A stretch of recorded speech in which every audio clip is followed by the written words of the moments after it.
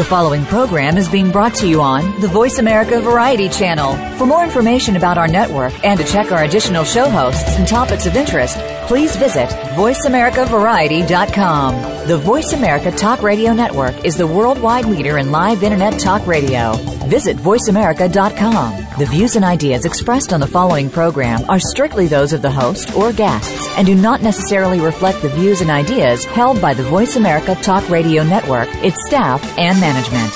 When I got my Keurig brewer, I loved it so much I decided to name it. The right name had to fit my many sides, from the bold dark roast side to the soft herbal tea side. I landed on Freddie.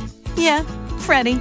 It works for me. Who doesn't love their Keurig brewer? It can brew the perfect cup of coffee, tea, and hot cocoa with just the touch of a button, all without a fuss and so little mess or cleanup. With over 250 varieties to choose from, it's no wonder people actually name their Keurig brewers. Visit Keurig.com for more info. The stove, the refrigerator, all the pots and pans, the sink. Sure, take the kitchen sink too. Yeah, pretty much everything in the kitchen I could live without if I had to. Except, of course, my Keurig brewer. Who doesn't love their Keurig brewer? It can brew the perfect cup of coffee, tea, and hot cocoa with just the touch of a button, all without a fuss and so little mess or cleanup.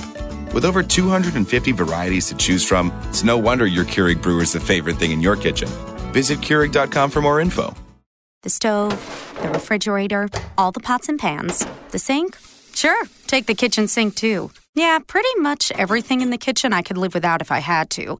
Except, of course, my Keurig brewer. Who doesn't love their Keurig brewer? It can brew the perfect cup of coffee, tea, and hot cocoa with just the touch of a button, all without a fuss and so little mess or cleanup.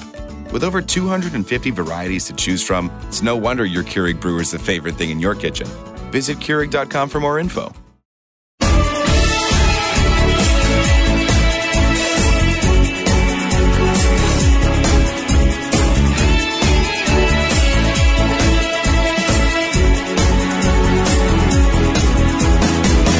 We're about to inspire you with the stories of real people. Welcome to A Current Life with your host, Jimmy Gould. In the next hour, you will meet one of the most interesting and successful people in the world. Listen as Jimmy gets their real story of success, both the highs and the lows. We hope that you take with you some of the ideas we will share today and embrace your own journey. Now, here's Jimmy.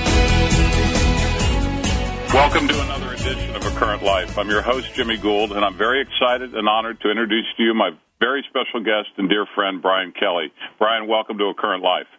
Thank you, Jimmy. Pleasure to be here. Well, I'm extremely happy to have you as a guest on my show. Brian and I have known each other for a very long time, and I want to give you a proper introduction. Brian Kelley is the president, CEO, and director of Green Mountain Coffee Roasters. He previously served as president of Coca-Cola Refreshments. His prior experience also includes Ford Motor Company, where he was the president of the Lincoln Mercury division, the General Electric Company, and Procter Gamble, where he began his career. He is a graduate of the College of the Holy Cross with a BA in economics. Brian, this show is about life's journey and the ups and the downs that we all experience and overcome to get where each of us is meant to be. So kind of on that note, I'd like to start with your early years and ask you, where did you grow up? And kind of what your childhood was like. Well, I grew up on the west side of Cincinnati in Price Hill, and actually very tough for me to think about anything difficult in my childhood. We had just a fabulous upbringing. I was one of 7 kids. We had 6 boys and 1 girl. Very much all about academics and athletics, and a very close family, a Catholic family that. I'm very close to my brothers and my sister today, so we grew up as a very tight family. Was faith a big part of your upbringing? Yeah, it was. It was. And I think it played a role early. It's played a role throughout my whole life. And while it's certainly changed, I think the fundamentals and the foundation are still there. I don't think they never go away. What were your, as you look back, were there certain aspirations or dreams that you had as a child growing up? I mean, obviously you had a lot of security and felt good about yourself, and obviously had a wonderful family upbringing, which, as you know, today is more difficult for people and Sure. and obviously not the norm. But what were your dreams when you were a child?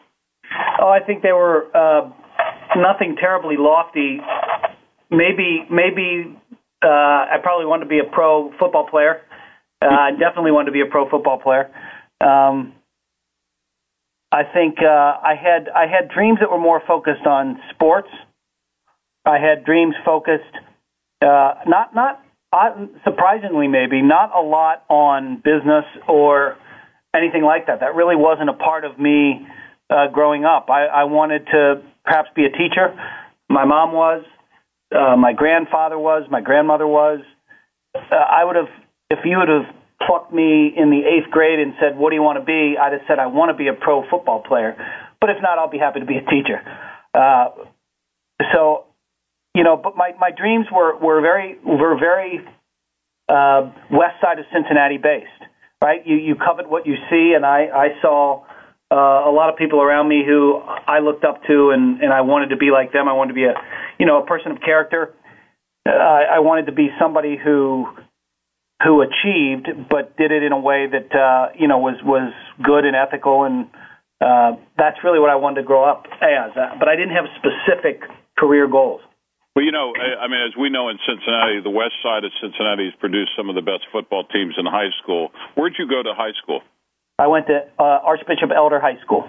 Well, that's always had a phenomenal team, and football's always been a big part of that, and I assume you're still a big Elder fan.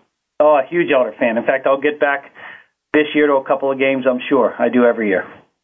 Let me ask you, did you have a hero growing up, even if it was somebody from the sports world? I had probably a couple. I had probably I would say my primary hero was my grandfather. My grandpa was a professor at Xavier University, and he would have been the primary hero I looked up to. I would say that Johnny Bench, I was a catcher. I wanted to be like Johnny Bench in baseball. Johnny Unitas, guys like that. When I grew up, those were the heroes I had. And what would you say if I asked you for kind of a word or an experience that really inspired you as you were growing up, maybe as you went into college and things like that kind of sticks out for you, whether it was a particular moment or, I always say, what was the wow moment in your life that kind of helped define you? I didn't know what I wanted to do until I was probably 32 years of age. I was famous for trying a lot of different things, and like you, I wanted to be a professional baseball pitcher or make movies. And of course, everything I picked, my parents would say to me, well, you can't do that. That's not a real job. So, I just assumed I would be a lawyer and then run for the U.S. Senate. But, as we grow, we learn reality and other things set in. And I guess the question is more, was there a particular wow moment at some point in time in your, not just childhood, but through college that probably said, wow, this sounds interesting, I'm going to try that? Or was there a mentor, or was there somebody that inspired you to go in a certain direction? Yeah, it's a great thing to think about. I'm sure there were a few of them for me. I'll give you a couple of them that I recall. I remember playing football in college, and at Holy Cross we had a couple of really good seasons and a couple of mediocre seasons. And I remember the humbling experience of playing Boston College, as the last game of our year each year. And it was at one time a big rivalry, and it's become less a rivalry today. But I remember looking out across, as I was a wide receiver, and I'm looking out across at the defensive backs who were able to backpedal faster than I could run forward, and literally realized maybe my football career was about as far as it's going to go. But I remember being so confident because that I really knew I wasn't going to play pro football. I had an education, was going to be probably in business or in teaching or something else. And you become at peace with a dream that goes away. I definitely remember that point, and it was liberating in some ways. Most people might say they'd be disappointed, but it was liberating to me because it opened up a whole new set of things that you could do with your mind. My mind, not just my physical assets. I think another one that sticks out for me was I had a great boss named Mark Saccone at Procter Gamble. Mark, to this day, one of the sharpest guys I've ever worked with, and he had such an attitude, such an optimistic view, and he was literally right when I got out of college, I went to Procter & Gamble, and he showed me that you can apply all of the athletic principles and practices and fundamentals to business and be great in business and do it in the same way. I remember that being a fundamental point for me. You know, go ahead. No, I was just going to say two things come to mind as you're talking, and I'm thinking about how long we've known each other. I've never seen you not positive. I've never seen you not really, someone who, is very clear in their judgment and in the way they look at things. And it seems that relationship, which a lot of, unfortunately, athletes don't get that mentorship. And so when they leave the sport, and I've represented a lot of them, and I try to give them that mentorship, but, they don't know what to do with their life. They're not really trained to go and do anything else. And so there's this big lull, this big downtime that happens to them. And then they feel this great sense of loss. It doesn't sound to me like that happened to you at all. In fact, if anything, it connected pretty quickly because of the mentors in your life. Yeah, I think that's true. I think that I was really fortunate because the connection was made so clear for me that all of the basic things that we had to do to be good in athletics, practice, be competitive, be a team player, collaborate, know how to lead, know how to follow, know how to strategize and be execution-oriented. All of those things that I learned in sports, I quickly saw through mentors, through my upbringing, that you could apply them pretty quickly to the world of business. And that was probably, and it came in a couple of ways. It came, I think, as I mentioned, you drop a dream, you pick another one up, but it's people. It's leaders who make a big difference, in your life as you go through it, that I think is what helped me a lot. Well, I tell people that, you and I share a lot of people in common, and I've always said that you're a true people person, and people always shake their head yes, because clearly you connect with them, and it's a great quality that you have. I've appreciated it and valued it, and we've known each other probably 2 decades now. Yeah. And then, Jimmy, I think, and you know this, and you've experienced the same kind of thing. When you're one of a large family, there's really no other option. You have to figure out really how to get along with people, how to work with people, how to collaborate. I actually think it therefore comes natural. It was part of our family. I don't think it's easy to teach to people, because I've seen where you try to establish it in people. I've learned you almost have to hire it. You can't. It's hard to develop if their upbringing wasn't like that. But I don't believe that anybody's unchangeable. I just think that some of those things are harder. So I was lucky. I was fortunate that was one of the things that came out of my upbringing, certainly. Well, when I think about the positions you've held, and we're going to talk about that probably in the second part of the show, but you've probably come in contact with tens of thousands of people that you've encountered along your journey, and from all walks of life. I mean, whether it was Procter or GE or Coke or now Green Mountain coffee roasters. And is there an element that you see or a characteristic that you see that you immediately know whether this person will work or not work? Because I assume, everything you're doing is building team and building chemistry within that team in order to be able to execute on whatever the strategy is. Is there something that just steps out and that you got the right person, or maybe something that steps out and says this isn't going to work? I think I'm pretty good and pretty intuitive with people. I'm not always right, but I'm a pretty good judge of character, and of people in general. I think, again, I look for the best in people. Again, that's a natural bent of mine. Mm-hmm. But I recognize the flaws in myself and in others. I think it's important that you know yourself pretty well. I wouldn't say I'm the most self-introspective person on the planet, but I would say that I'm decent for it for 52-year-old male.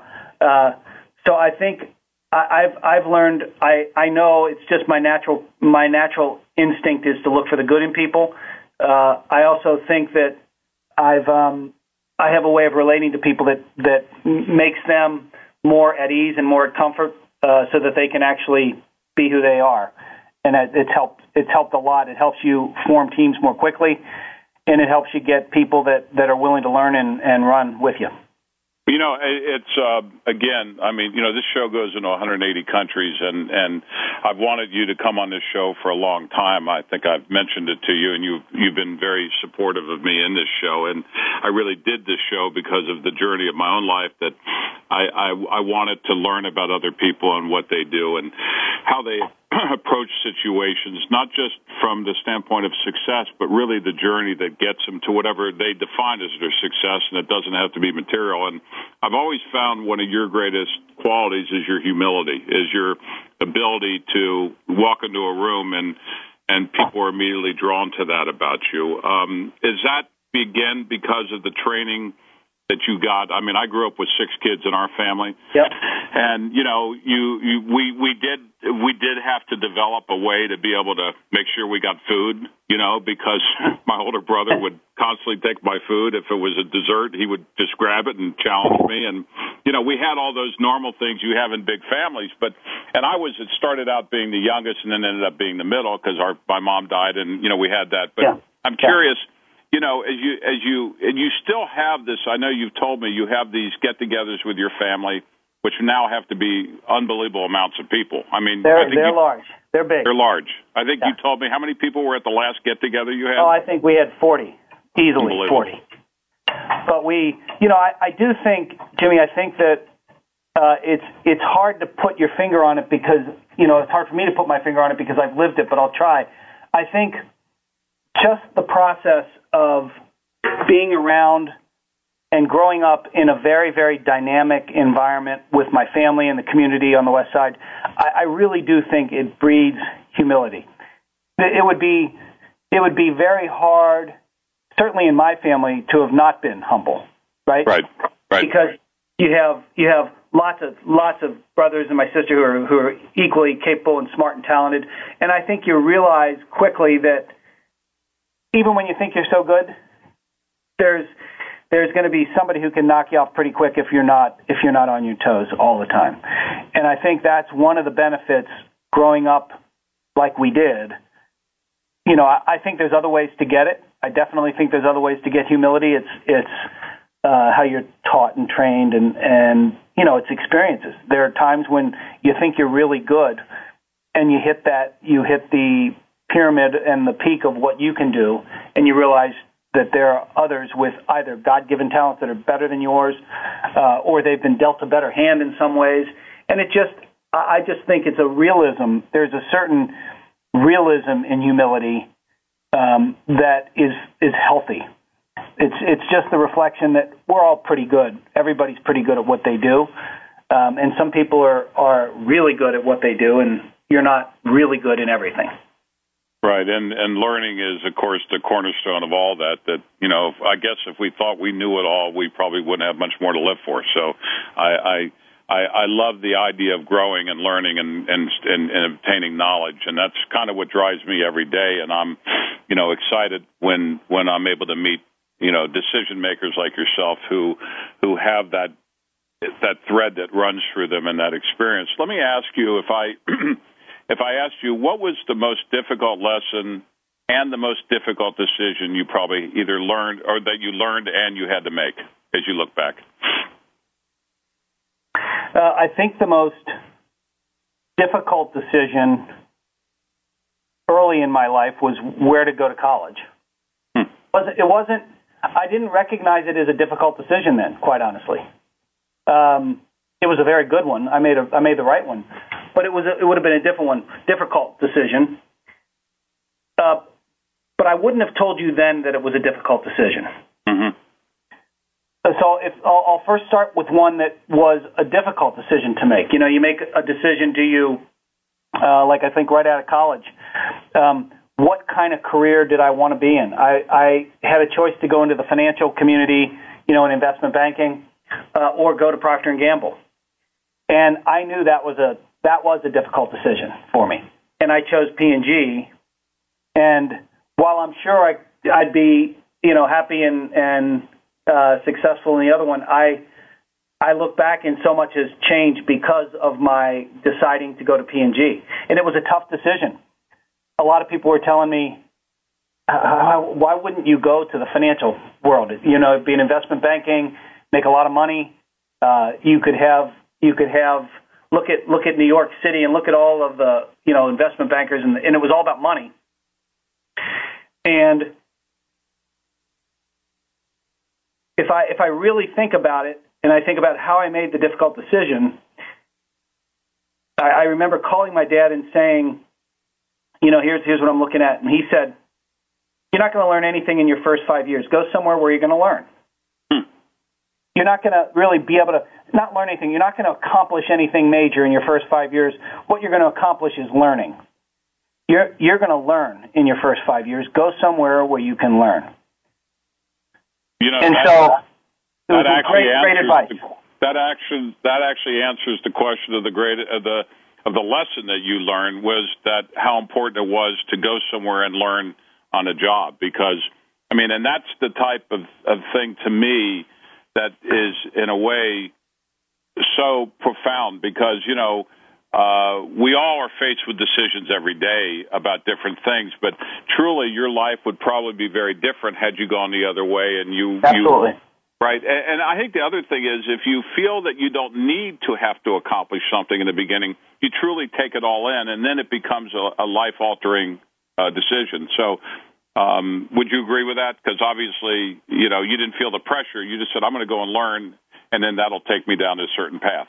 Yeah, Jimmy, it was probably among, a number of morsels and advice that I got over my life and career. That's one that I look back on and really value and really appreciate, because it was all about learning. It was all about, I'm going to do well. I was confident, and I am confident. I knew I'd do well wherever I went. It was, so which one's going to position me long term for what I want to do? And you don't really know what you want to do right when you get out of school. Not at all, right? And so I thought, that's pretty good advice. I'm going to go learn. And it worked out for me. Let me, Chuck Yeager said just before breaking the sound barrier, he said the cockpit shakes the most. Can you share with the audience your own kind of breaking the sound barrier moment? Yeah, I'll give you one. And there have been a few, but when I was a junior in college, I mentioned I played wide receiver, and we were playing Boston College last game of the year. 40 seconds left in the game. I do a post pattern down the middle, catch a pass, and the two defensive backs literally meet at my stomach and ruptured my intestine. Literally, they ruptured my spleen, my intestine, my appendix. I get carried off the field. Wow. And immediate operation, immediate surgery, where they remove 6 feet of my intestine. Wow. And so the good news is, I ended up getting better and playing again. The bad news is we lost the game. But the good news is, and maybe the breaking the sound barrier moment for me is the very next year, because I was only a junior, I was able to rehabilitate, come back, play my senior year as the captain. And it shows what you can do. And it certainly showed me what I could do, because, everybody said, why would you ever play again? My view was, why would I not play again? And I can do this, and I can show them. And it was terrific. And so you go through some empowering experiences like that, where you realize that sometimes the toughest challenges you go through are where you really get a chance to shine. And that's a powerful story, because, I've represented over 100 NFL athletes, and there's probably not one of them hasn't gone through a moment like that could have ended their career. And so many times I've always said to them, if I represent you, I want you to walk away from the game on your own terms, whatever that is. I mean, I don't want you to play until you can't walk anymore. And I tell them this, and I say that's why you have to hold on to your money, and that's why you can't live like, you have to live like this is the only money you're ever going to make. And that way you can walk away. And I'm curious, what inside you gave you that strength? Was it faith, or was it just determination that you never questioned not coming back? Yeah, I don't know that I could pinpoint exactly. I would say that it's the combination of those things. It comes from an inner confidence that you gain over time. That comes from faith. It comes from success and failure. I think it comes from hard work. It comes from a belief in the fact that if you work hard, if you have a vision, a goal of what you want to accomplish, you can do it. And then having had experiences where I was able to go through it and accomplish things that might have looked tough from the start, I was never daunted by it. And I reflect on that a lot because, in the world of business, people think things are tough. And you meet people who have, they've fought for our country, or they've been in war, and they've really been through tough things. What we go through isn't tough, right? And you just have a perspective that says, some of the things that we define as really tough, and there's lots of drama about it. It's not really drama. It's not really tough. The tougher things are actually much, much more real. They're much more difficult, and you have to keep what you're doing in perspective because and it gives you the confidence, I think, to plow through any of the big challenges we face. No, that's well put. Let me ask you, in your opinion, what do you think is the worst mistake a person can make in business, and what does it really take to make a good CEO? I think the biggest mistake you can make is to stop learning. And it really comes from thinking that you know what you're doing, that you know your strategy is right, that you know you're competitively advantaged. The second you think that, somebody's already beat you. And so it's this edge. So I would define the biggest mistake you can make is losing the edge. Losing the edge to learn, to grow, to get more competitive, falling asleep a little bit and thinking, no one will ever come up and beat us. That's the biggest fatal flaw you could have. And what makes a good CEO? What makes a leader? CEO, chairman, president. What in your opinion is there one thing that just stands out about that? I don't know if there's one thing. I think like all of us, we're learning to get better and better at what we do. I think a great CEO has to be, you have to lead, intellectually lead. You have to lead people. And I've always believed that leading people it's not about creating followers. It's about making people leaders themselves. It's about creating and empowering them to be a leader. That's what a real leader does. And I think the third thing is after leading the thinking, leading the intellectual strategy of the company, leading the people of the company, I think you have to build a culture. You have to build an environment. You have to build a culture and an ethos that reflects values that your consumers have today or your customers have today. And if your values are out of sync with where the world's going, no matter how good your product is, if your values don't reflect the way the world's moving, you're not going to win, and you're not going to hire the best people. So I think it's those three things. You have to lead the thinking, you have to effectively lead people and develop people, and then you have to create a culture that is a winning culture. Has your definition of success changed as you've gone through your career? How do you actually measure success, and what way has it been altered through your many experiences, or has it stayed the same?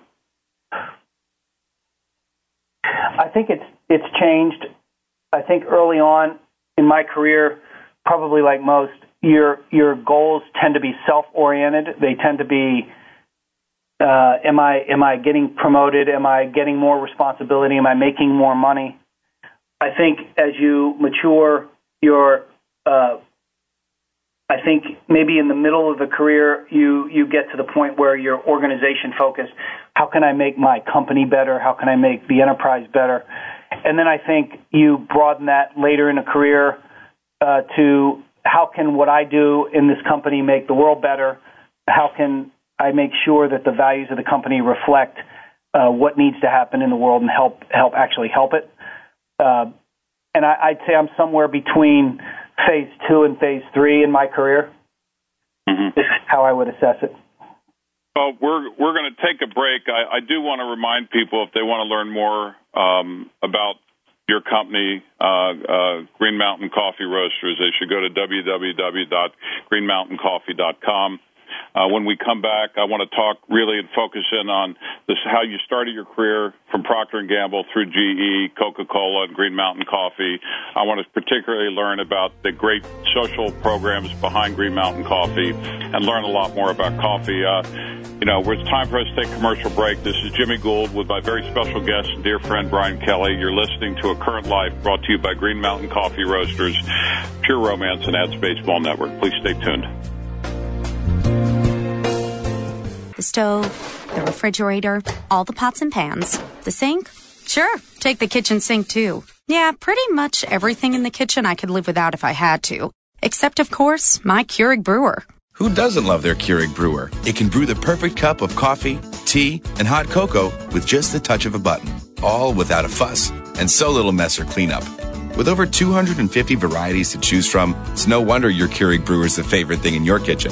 Visit Keurig.com for more info. When I got my Keurig brewer, I loved it so much I decided to name it. The right name had to fit my many sides, from the bold dark roast side to the soft herbal tea side. I landed on Freddie. Yeah, Freddie.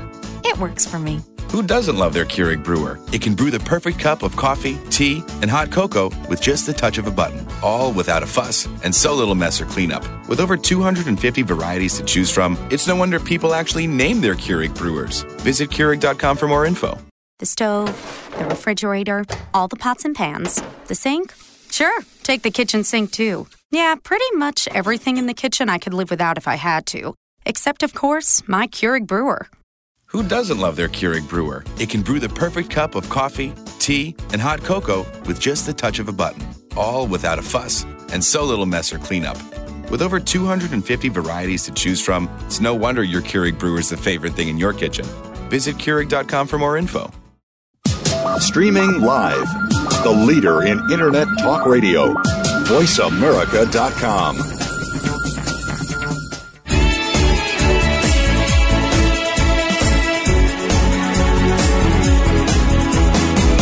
You're listening to A Current Life with Jimmy Gould. If you have a question or comment for Jimmy or his guest today, please call 1-866-472-5788. That's 1-866-472-5788. If you'd like to send an email, the address is acurrentlife@yahoo.com. Now, back to the program. Welcome back to A Current Life. This is Jimmy Gould with my special guest, dear friend Brian Kelley. Brian, I really want to kind of go back through your career path, and I know you started your career at Procter Gamble and then went on to GE, and from GE to Coca-Cola and then on to Green Mountain Coffee Roasters, also with another company in between. But I want to kind of start out and say, did you ever dream when you were younger that you would be named President of Coca-Cola? No, I didn't. I certainly didn't dream of that. And it was a real honor, and it was quite a role and quite a company. It's an amazing place. Well, was it so? Moving from Coke to Green Mountain Coffee Roasters, and I do want to give our listeners a little bit of background, if you'll bear with me for a minute, on Green Mountain Coffee Roasters. Green Mountain Coffee Roasters is a leader in specialty coffee and coffee makers. Green Mountain Coffee Roasters is recognized for its award-winning coffees, innovative Keurig brewing technology, and environmentally and socially responsible business practices. GMCR's multi-brand portfolio and multi-channel distribution strategy is aimed at changing the way North Americans prepare and enjoy coffee and other beverages both at home and in the workplace. The company's Keurig single-cup brewing system, embodied by a premium brewer portfolio and an expanding family of quality beverage brands, provides customers and consumers the benefits of convenience, variety, and consistent great taste. GMCR's aim is to achieve a brewer on every counter and offer a beverage for every occasion. And again, the website is www.greenmountaincoffee.com. Can you tell us a little bit about the story behind Green Mountain Coffee Roasters? Yeah, it's really a wonderful story. It was founded back in 1981 by Bob Stiller. Bob was a Vermont-based entrepreneur who really had a vision and a purpose in his head. He loved being in businesses that were not only great products, but actually good for the environment, good for society. And so he really had this compelling purpose and character in starting the company. And I would tell you that is still here today. It's a Vermont-based company. It's now also a Boston-based company as we've added Keurig. But it was started really to be the finest premium coffee in the world. That's what Bob wanted. He wanted to have, originally he had stores. He had coffee shops. He opened a number of coffee shops in Vermont and thought he would do that. And like all great entrepreneurs and business people, he changed his strategy as he saw what was working and what wasn't working. And in 2006, so what I love about this story is, he built a great company from 1981 to 2006 as a premium coffee company only. But the real change came in 2006 when he saw a very, very small high-tech startup in Boston called Keurig. And Bob was probably a little under $150 million of revenue as a premium coffee roaster and has a great business. And he had the courage to buy and acquire this tiny little roughly $30 million high-tech startup that, really had a dream and a machine, but not much else. And it all started there, that really magical combination of a sustainable, environmentally friendly premium coffee company in Vermont, acquiring and merging really with a high-tech mechanical engineers, Boston-based brewing company, brewer, and appliance company, and pulling those together from 2006 through 2012, the company grew 17 times. Wow. To well over $4 billion. It increased earnings by some 45 times in those 6 years. And so it's what he did, not only start the company, but years later went to the next phase and made this acquisition that fundamentally changed the way people make coffee at home. And it's made the huge difference for us. So that's a little background on the company. Before you went there, obviously you did your homework and research on it, but it seems to me that people, I know for me, and obviously we use your coffee in our workplace and at home. So frankly, it's a big deal to me to wake up in the morning and want to have that cup of coffee. Right. And that single roast idea is really brilliant from the standpoint of it means more to me than just not having it. Right. And it brought together this very unique and probably unlikely combination of two companies, brought together the capability to deliver this terrific, unique experience for the consumer, where all of a sudden they could get a single cup of coffee every time, perfectly, fresh, and not have to brew a whole pot that you throw out half of it, or it's stale and old after 15 minutes. And the important thing is you could do it instantly. You could pop a pot in, push a button, in less than 30 seconds, you get a great cup of coffee. And it wasn't just a great cup of coffee. These guys had the foresight to make it an open architecture. And I'll explain what that means. In the tech world, Apple creates the iPad, and they let anyone design apps for it. It's an open architecture, for the most part. There are some parts that aren't. And Bob and the team here had that mindset, and I think a lot of it comes from the ethos of the Vermont-based team and sharing and open kind of culture that he created. But it was all about having an open architecture and, well, brands. How many companies would willingly and purposely invite competitive brands into a system that you built and created? So here's Green Mountain Coffee. It invites Starbucks in, Dunkin' Donuts in, Newman's Own in, you name it. Every coffee of note in the U.S. and in North America is in our system. And then teas. And so Celestial Seasons teas and Tazo teas and, Lipton tea and Snapple tea. There's not a coffee or tea of note that is not in our system. And, that kind of open architecture is a core element to what made this successful. And it's one of those very, very rare gifts that you're given when you can allow that. Most companies would never do that. Well, as a private equity guy, that's exactly the thing I find the most fascinating about your company. I mean, because it's that environment. You're actually, to me, it's synonymous with, I used to think I was watching great television when I was watching, TV that was just normal until I got high definition television, and now I can't watch it the other way. Right. I mean, there's a world of difference. But when I first got it, frankly, my eyes didn't tell me that. I mean, I didn't at first like everybody else, and I don't know, maybe it was just because my eyes, but I didn't see it. And now I get so bummed out if I can't get a high definition view of a ball game because right. There's a world of difference, and that's really what you're talking about. And when you have something that unique and that expansive and that it really is earth-shattering, you don't worry about competition because you have something that everybody's going to want to be a part of. You're creating a new environment.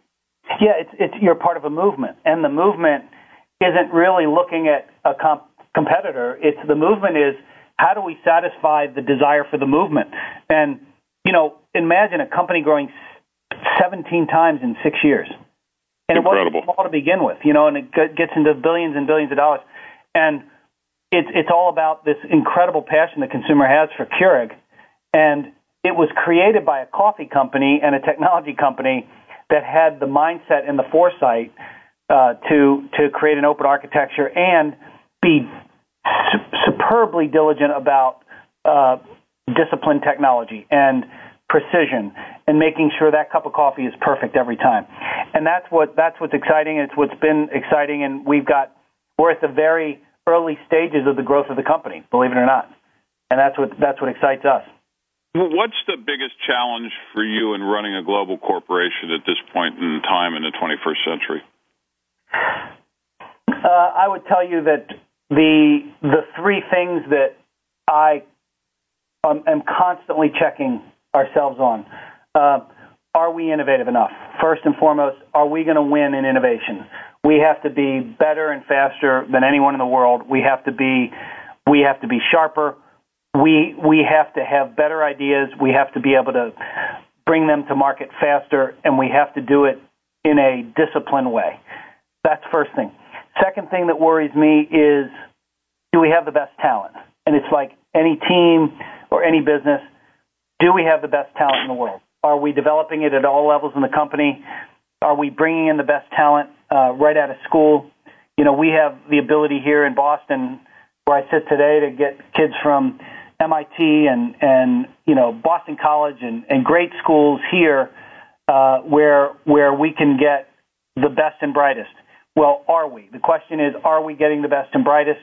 And that are we developing them when they get here? Do they have full career capability to learn like I was able to learn and like a lot of us were able to learn? You have to give them a path.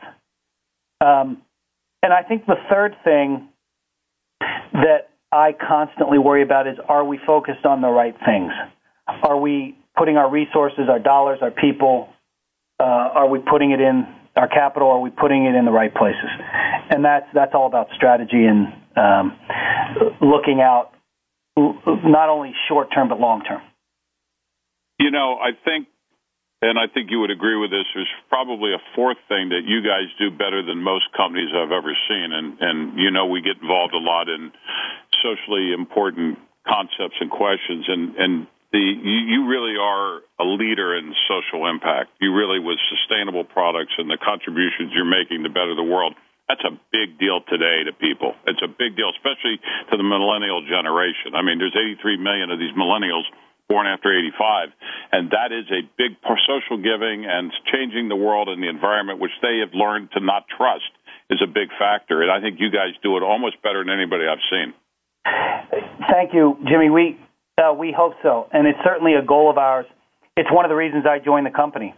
The purpose of our company is it's the most inspiring I've seen, and we've spent the last 6 or 7 months crafting a new set of values that are a reflection of how the company started and what the company wanted to be when it began to where we are today. And we state our values, and I would tell you our values are unique in the world of business. And I'll tell you the 4 of them, and it really unites all of us, and it hinges all of us to our purpose. But here they are, the 4, and they're in no particular order, but I'll share them with you. First, we partner for mutual success. That's the first value. We partner for mutual success. In other words, whether it's with our customers, with our partners like Starbucks and Smuckers and Dunkin' Donuts, we partner in a way that everybody wins, because it's a big value of the company. Second, we innovate with passion. We have a passion for innovation. We are creative. We are curious. We are constantly finding the best and moving ourselves there. But we have this passion for innovation, which is the second value. The third value is we play to win.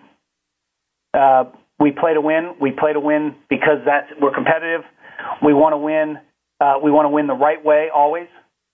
And then the fourth is we brew a better world. That everything we do is we think that success in business should yield successful communities, and it should yield better families, and it should yield better investment in infrastructure in the country. It should yield more resilient farmers around the world in the 30 or 40 countries where we source coffee. We should brew a better world. Everything we do should not only grow the business, but it should help those that are our constituents and our partners.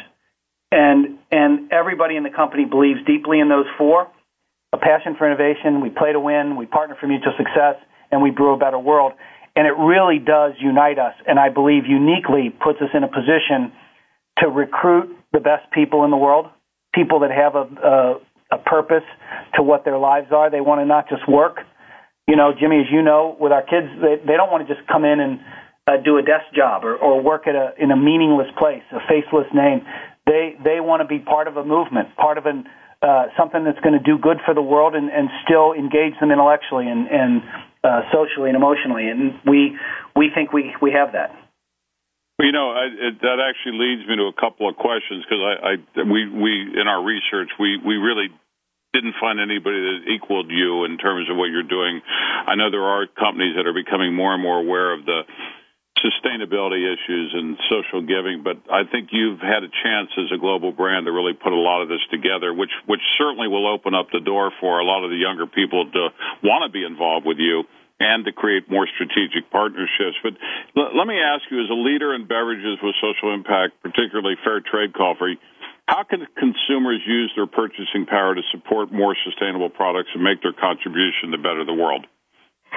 Yeah, it's a great example, and I'll use fair trade. We're the largest fair trade coffee purchaser in the world. What it simply means is this: we pay a fair price. We guarantee that we pay a fair price to a farmer, and because otherwise, many of these farmers around the world are subject to the vagaries and the fluctuations of a commodity market that is not fair. Markets aren't intended to be fair, but we want to be fair and have a resilient supply chain, and so it's a mutually beneficial thing. So we pay a premium. We actually pay a premium for the best quality coffee.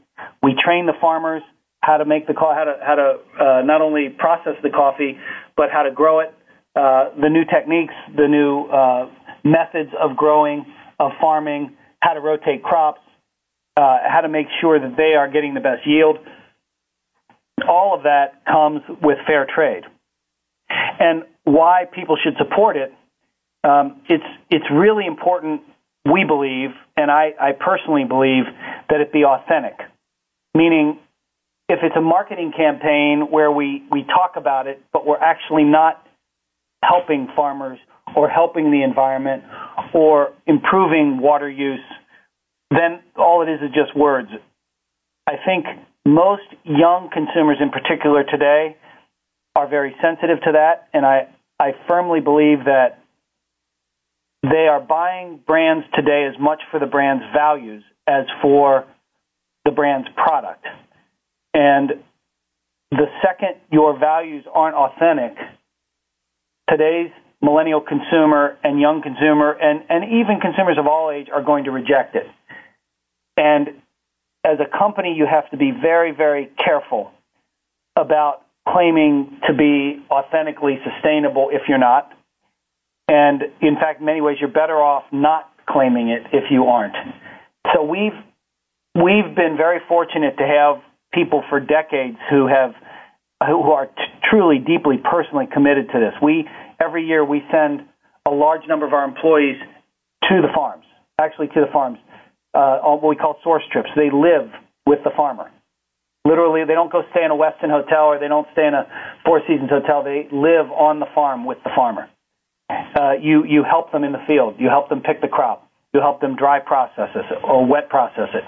You literally help them, and you get to see and understand the burden of growing some of the finest coffees in the world. And they're only grown, within a couple hundred miles of the equator, and so they tend to be challenged economies.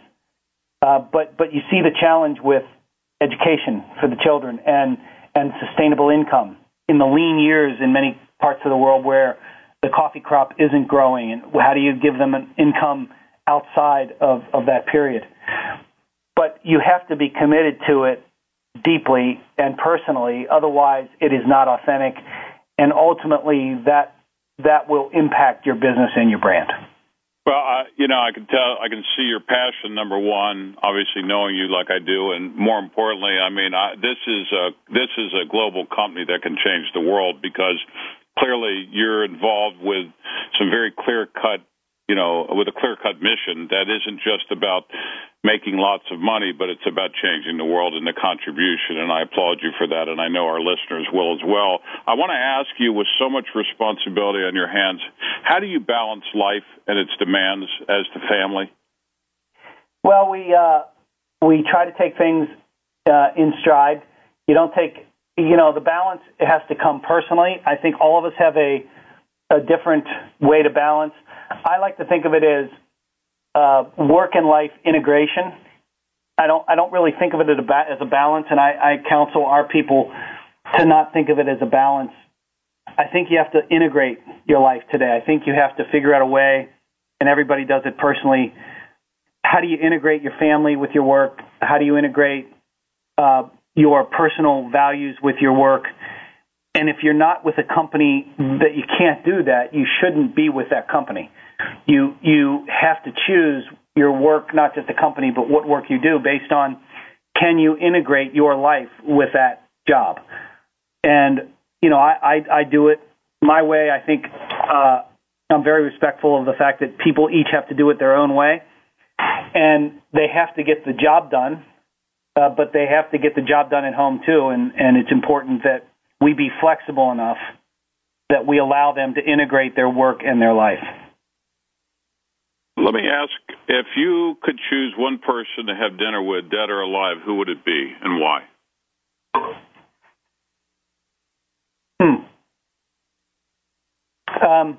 Not living, Abraham Lincoln. Wow. Amazing leader.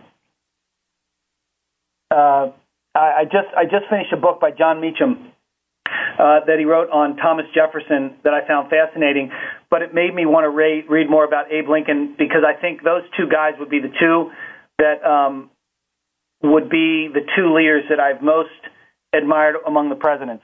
And certainly, and maybe over time, we'll be able to look back to some of our more recent presidents and have that same respect. Maybe we'll see. But Abraham Lincoln would be my number one choice, and Jefferson would be number two. Wow. Well, so And one other question before I go to the final question, as we're running out of time, and I deeply appreciate you as a friend, as well as the support that you've shown this show, as well as your work that you do around the world on behalf of so many people and with Green Mountain Coffee Roasters. And I want to thank you for making the time to come on the show. My pleasure, Jimmy. As you look back on your life and on your journey, and I've asked this, we've done about 75 shows now, as I think you know, and I always ask this question of different people, and I've gotten interesting answers. What do you feel is the greater purpose of life, the real meaning of life, as you look back on your journey? Yeah, that's a deep one. I would say it's about. I think of it maybe oddly, maybe not. I think about your life has to generate a couple of things. It has to generate good, and it has to generate wisdom. And if it can do that, if it can generate good, true good, and can generate wisdom, you've done a good thing with your life. And I could make it a lot more complex than that, perhaps, but I don't think I should. I think I can just say if a life has generated a lot of good for those around you, and you can see it, and good takes on all forms, and it's generated wisdom. You've been able to think and create new ideas and that help the world and improve people's lives in it. I keep coming back to that: generate good and generate wisdom. Well, it's a great answer. You'd laugh about some of the answers, but truly the work you're doing and will be doing, and I hope we have many, many years ahead of us together as friends, and I'll be watching your great success with Green Mountain Coffee Roasters. Our time's almost up. I'd like to go ahead and thank you, Brian, for sharing your journey with us. It's certainly inspired me, and I know the many listeners who follow our show in over 180 countries. I'd like to thank our listeners for tuning into A Current Life on the Voice America Variety Channel, and our sponsors, Green Mountain Coffee Roasters, AdSpace Mall Network, and Pure Romance. This is your host, Jimmy Gould, signing off, and please join us next Friday at 3 p.m. Eastern for our next episode. And until next time, I wish each and every one of you a journey filled with much hope, inspiration, success. And Brian Kelley, to you, my friend, thank you so much for making the time. Your journey has been exciting, inspiring, and I know filled with much happiness that you've created for a lot of people, and deep love, and thank you for coming on the show. Jimmy, the same right back to you, and I really appreciate it. Thank you, my friend. Take care. See you soon. Bye. Bye-bye. Thanks again for joining us for A Current Life on the Voice America Variety Channel. Please tune in to another great program with your host, Jimmy Gould, next Friday at 3 p.m. Eastern Time and 12 noon Pacific Time. We'll see you next week.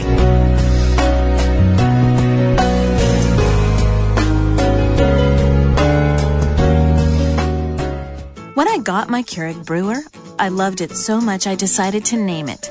The right name had to fit my many sides, from the bold dark roast side to the soft herbal tea side. I landed on Freddie. Yeah, Freddie.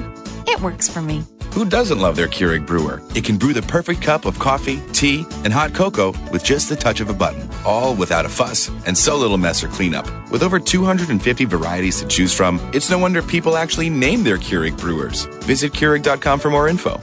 The stove, the refrigerator, all the pots and pans, the sink.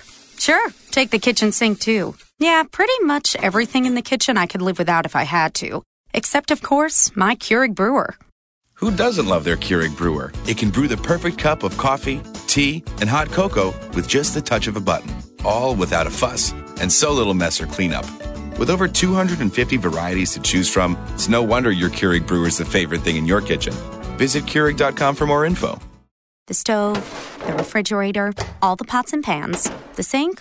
Sure, take the kitchen sink too. Yeah, pretty much everything in the kitchen I could live without if I had to. Except, of course, my Keurig brewer. Who doesn't love their Keurig brewer? It can brew the perfect cup of coffee, tea, and hot cocoa with just the touch of a button, all without a fuss and so little mess or cleanup. With over 250 varieties to choose from, it's no wonder your Keurig brewer is the favorite thing in your kitchen. Visit Keurig.com for more info.